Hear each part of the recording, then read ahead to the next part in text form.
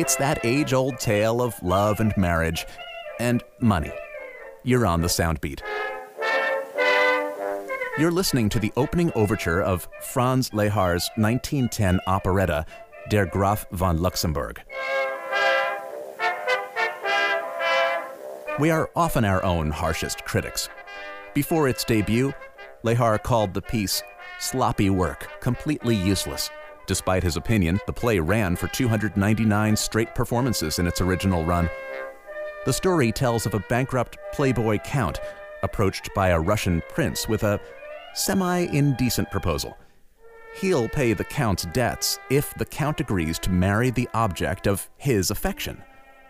The marriage would be a sham, but really, what marriage isn't? Sorry, happy anniversary, honey.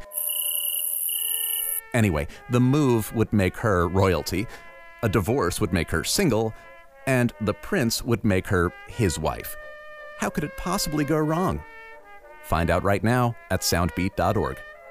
This episode was written in part by Syracuse University student Craig Kober as part of the Soundbeat class partnership.